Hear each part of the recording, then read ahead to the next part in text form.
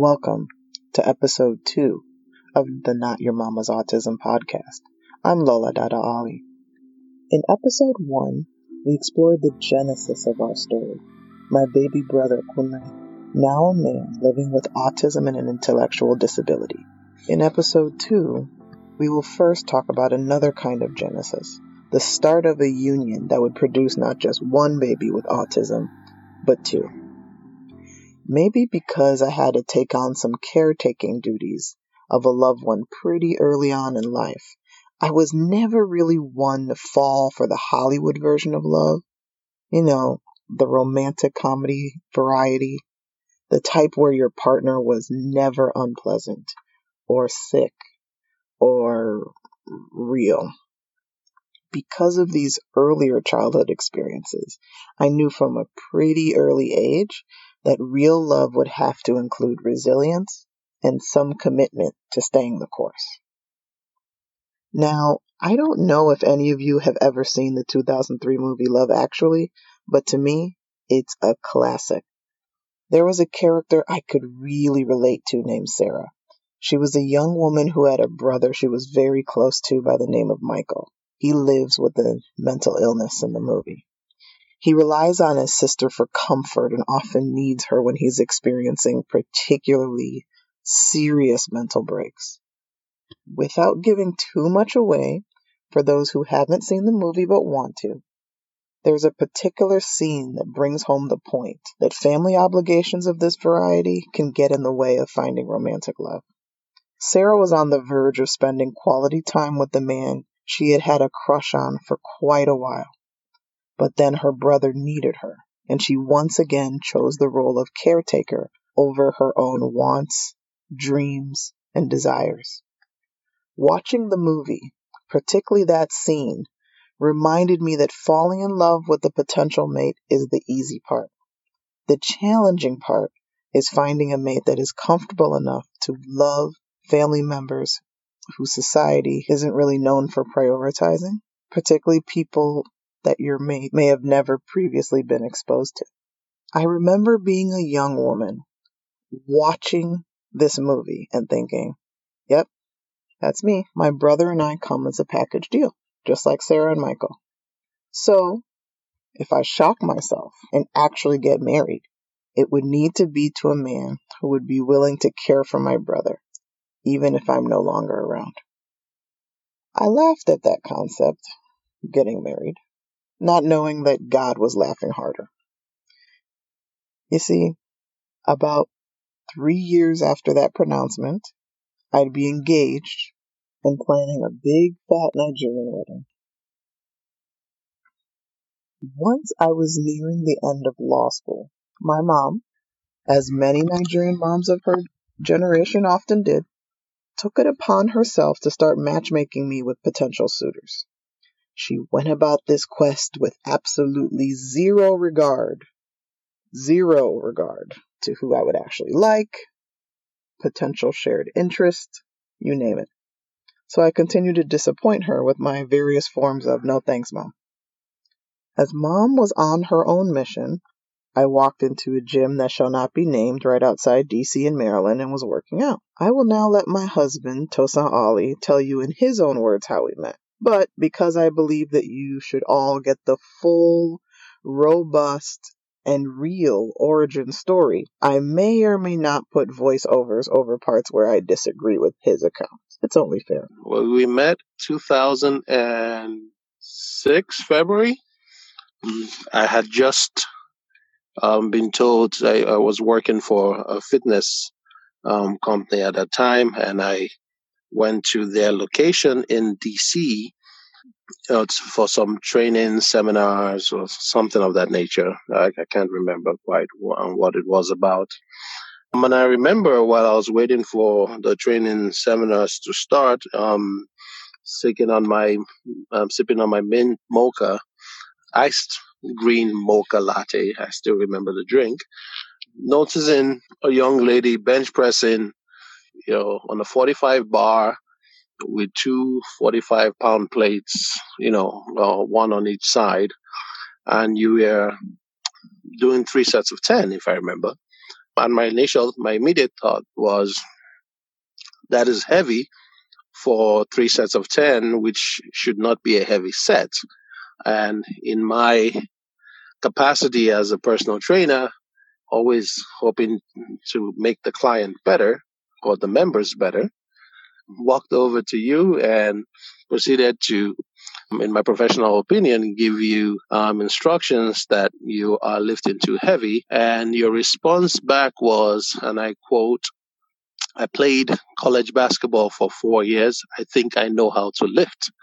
Thank you very much." For the record, the quote was not quite accurate.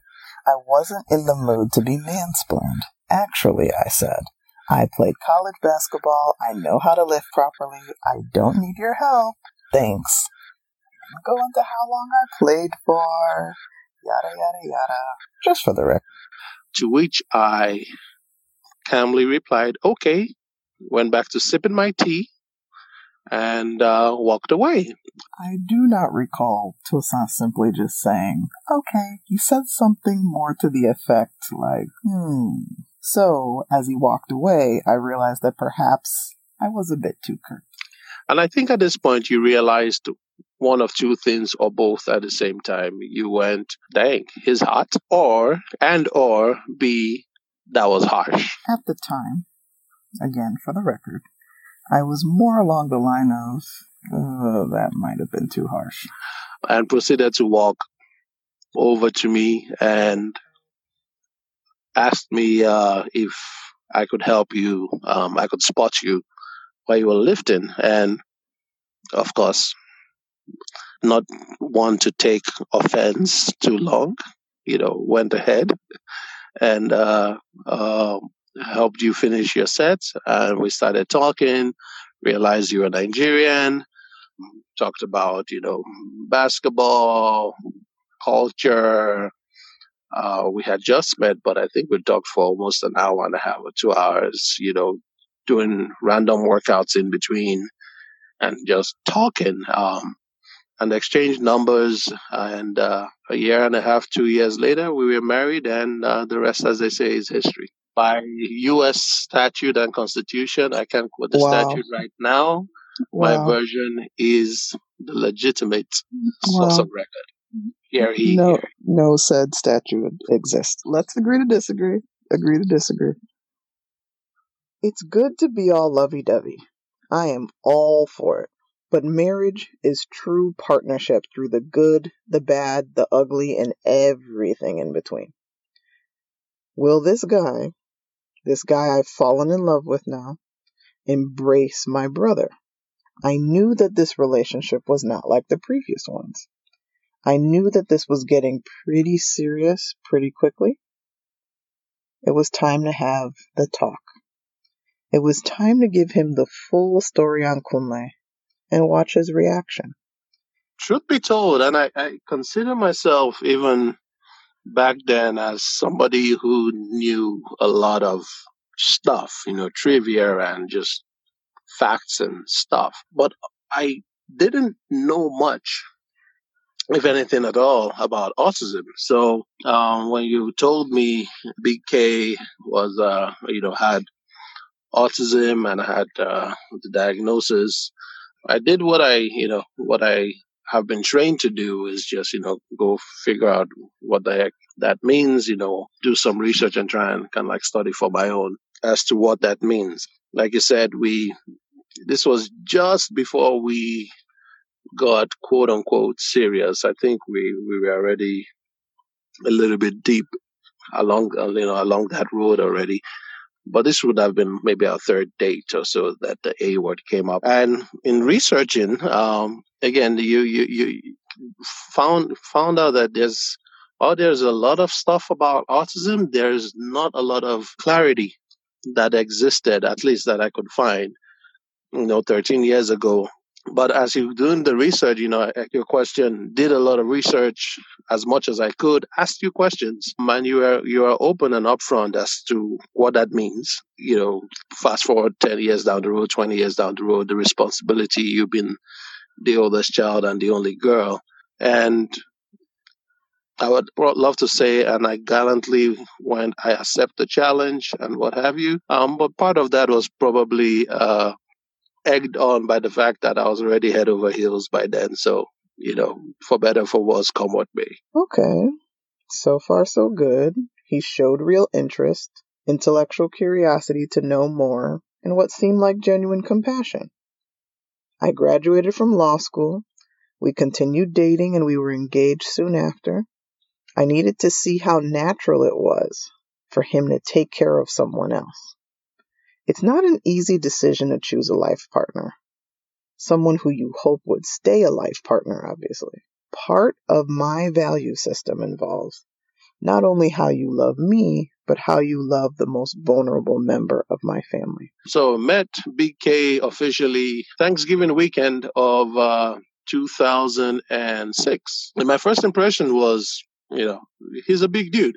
He's a stocky dude, surprisingly light on his feet for a big guy. So you had already kind of told me that Kunle has a routine of when he meets a new person is to hold the person's hand, and I made sure not to wear any strong cologne of any kind. I'm not a strong cologne person anyway, but just so that he doesn't get hit with smells or what have you. And I remember when I took his hand, the thought in my head was these hands are heavy. And you could see the look of not confusion, of curiosity on his face. It was obvious I was not part of the crew. I wasn't part of the family. And I wasn't a friend that he had met anytime in the past. So there was a hesitation and a look of curiosity as he was trying to make out what is it about this guy that everyone else is obviously happy to see and excited about.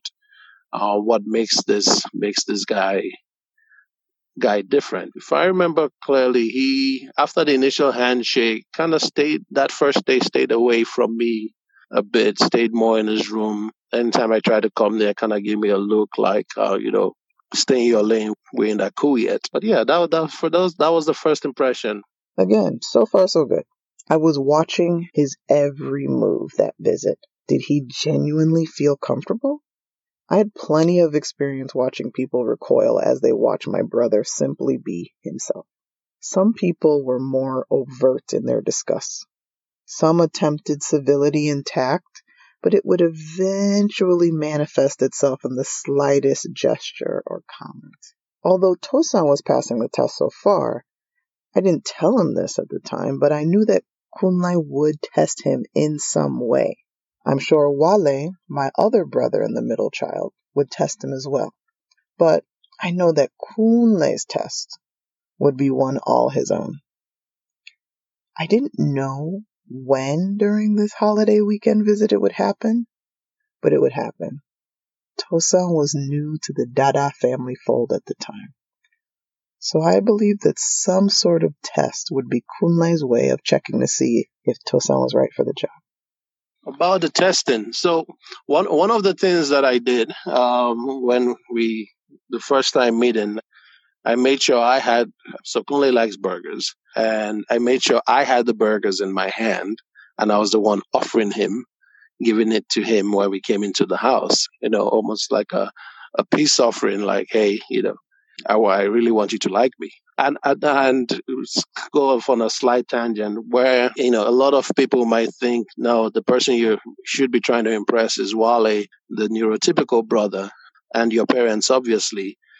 I went into that Thanksgiving visit, with the mindset that I want BK to like me. So fast forward, the next day we were trying to cut Kunle's nails. Mama and Papa being more advanced in age, anytime Wale comes home or you and or me come home, we always try and take advantage of doing as much with Kunle as possible, because now they have the manpower and the muscle power to be able to take care of him and handle certain things. Kunle doesn't like his nails being cut. So we were trying to cut Kunle's nails, and it was me and Wale. Here I was, 6'4", 220 pounds, still in, my personal training shape, pre-corporate America.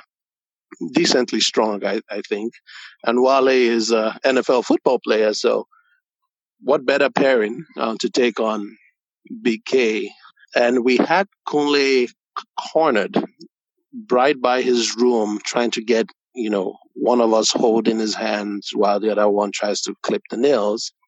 And Kunle was getting, now looking back, knowing what I know about autism now, probably shouldn't have cornered him. Kunle was getting aggravated and frustrated. And one thing I had been told you had warned me about was when he lifts his hand above his head and claps rapidly, that's usually a sign that he's getting aggravated and frustrated. And he did exactly that. And Wale, knowing better, backed up. I didn't back up as quickly, and Kunle came for me. And it felt like more than it must have just been 5-10 seconds. Me and Kunle are locked in this both arms holding each other. And he's leaning, trying to get me to yield or give ground. And I didn't. And like I said, it felt like a long time, but it had been maybe 5-10 seconds. And after 10 seconds of me holding my ground, you could see the look on his face as he kind of realizes almost like a hierarchy / a test had been passed / okay, maybe some respect had been won. And he let go, and I was actually calm for the rest of the nail cutting experience because we were able to get it done. But ever since that day, there was a shift in acceptance, a subtle respect, acceptance, like, okay, you might not be all that bad, dude, and maybe even something I'd like to think you could protect my sister, at least physically, maybe. But that was interesting. I also remember Wale laughing after that because he also could look like he realized what was going on. Like, okay, you have been tested. 13 years later, history, as they say, the rest is history. Recounting this time with Toussaint really made me start wondering if others were having these type of conversations. They had to be. When you find a potential mate, the special needs talk would have to come up in some way, shape, or form. About a year ago, I met Christy, a fellow mom at the local school our kids both attended. We had lunch one day and we discovered that we both had siblings with special needs. So for this episode, I asked Christy and her husband Jim about her brother's specific needs and her family's long-term care plans. My brother is my older brother. He's 2 years older than I am. His name is Scott. And I'll probably substitute calling him Scotty Bug because I still call him by his pet name from childhood. He has Down syndrome, and there's a pretty broad range of life functioning in the Down syndrome category. And Scott is, when he was born with the 3 bones in his ears fused together. And so he was born Downs, and he was born with this other completely separate medical problem. But he didn't hear for the first 2 or 3 years of life when you're developing these critical language skills. And finally, when that was finally resolved, that was when he started developing speaking skills, but he missed out on all that stuff before. So he's verbal, but he's not easy to understand for most people. I was curious to see if Christy had the talk with Jim on the road to marriage as well. We did have a distinct conversation, and it was very early on. It was like within our first couple of times meeting each other about like this person will more than likely live with me at some point in life. Yeah, sure. I will not be putting my brother in a setting that I do not know is good for him.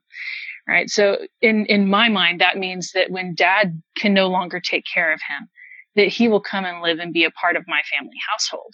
It ended up being more than well received, in part because Jim also has a sibling with special needs. Christy and Jim having these very similar, shared, deeply personal experiences help them not only bond, but be better able to communicate freely with one another about possibly being in a position to care for both siblings at the same time in the same home one day. it is a possibility that Anna may need to move back into the house of one of her siblings, and that will be either one of my sisters or myself. And me and my siblings are very close, and we kind of coordinate all that. So if it happens, it happens. It's not a big deal. And that was important for me that whoever I was with would be on board with that. And fortunately for me, like Jim was super easy. He's like, yeah, we might have Anna too. Yeah. Cool. Now, when I answered you, did I make you feel comfortable and that I was a desirable man that you might be interested in? Oh yes, extremely. I was like, oh, that's hot. You love my brother? Yeah. Great. You're good with that? Well, then, yeah, that worked out really well then. Perfect. I had the pleasure of recently meeting Kim at a panel on special needs we were both asked to speak at. Kim is the younger sister to John Mark, a young man living with autism who cannot live on his own. Kim is married to Danny, who, like Tosan, didn't have any siblings with special needs. When Kim brought up the topic of John Mark's special needs, exciting for me to know that she had an autistic brother. Honestly, I was pleasantly surprised to hear that he was excited. When I asked him why, he brought home the point that autism wasn't exactly a mystery to him. I had two friends that were in my 5th grade year up until my freshman year. I mean, me and these two individuals, their names were Arturo and Gloria. And they were like my best friends, and I was their best friend. And I mean, in between classes, I would walk them to where they needed to. I mean, like I said earlier, just protect them, acknowledge them, love them.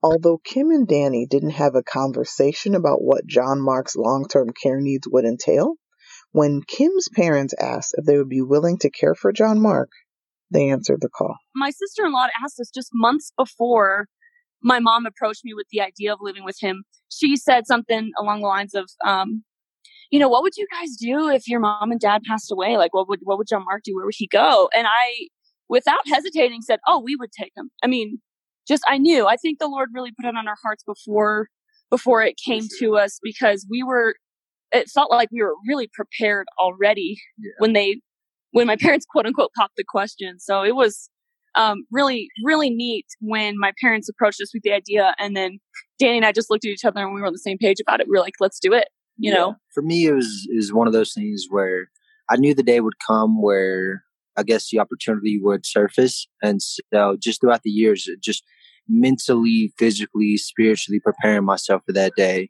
So whenever she asked, it was a no-brainer. I just said, yep.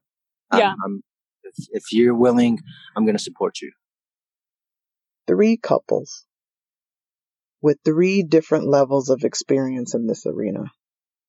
Jim, Christy's husband, had his own personal experience being the brother of a woman living with an intellectual disability.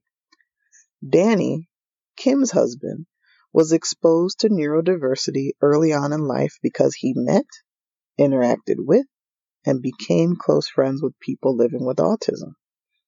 Tosan, born and raised in Nigeria, didn't really have either types of these experiences. The question I started asking myself was, if this is not a new, quote, diagnosis or a new condition, and the statistics suggest that it should be fairly prevalent, why is this the first time in my 25 years or 24, 25 years of life, why is this the first time I'm really hearing about it? It didn't make sense that growing up in Nigeria, I hadn't met anyone on the autism spectrum, none that I could think of. And as you think more and more about that, I think what starts coming to mind is understanding the intersectionality of autism, mental health, and culture, right? And the Nigerian culture tends to be more along the lines of, in my opinion, keep your quote unquote dirty laundry hidden. And the probability is most likely that, yes, I did come across families who had special needs within the family, but most likely the special need member of the family is kept in the background, in the village, away from the city, away from society, and or the family themselves largely would have withdrawn from active engagement with society at large. So that is why it was so important on the road to marriage for me to make sure that Toussaint could not just intellectually understand autism, but experience it for himself. Having this experience would prove vital to the foundation of us and who we would become together. It's one thing to theoretically understand that.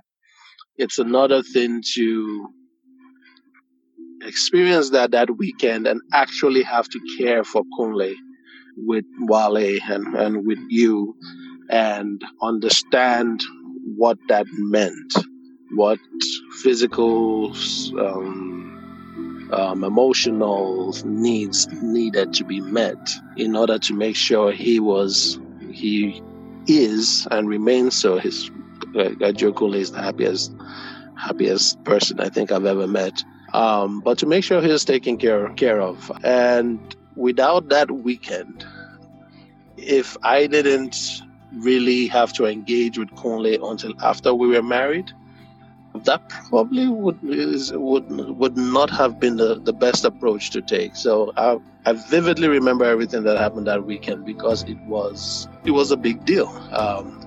You were right to ensure that I walk the walk, not just talk the talk. And I needed to make sure that I was able to walk the walk and not just talk the talk. So yeah, that weekend was huge. We've had many pivotal points in our relationship, but that was probably one of the first two that determined the course of this walk.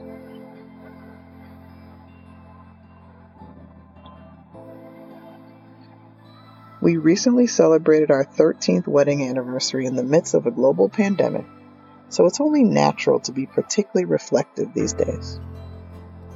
The compassion, empathy, and advocacy muscles I would build over time caring for my baby brother, and Toussaint getting on board later on in life, building muscles of his own by watching and participating in the very same care at times himself, gave us a set of skills that we didn't realize would later prove crucial in the raising of our own babies. It would be 5 years into our marriage where I would look into the beautiful, big brown eyes of my then 2-year-old son, see glimpses of my baby brother that would make me wonder if history was repeating itself.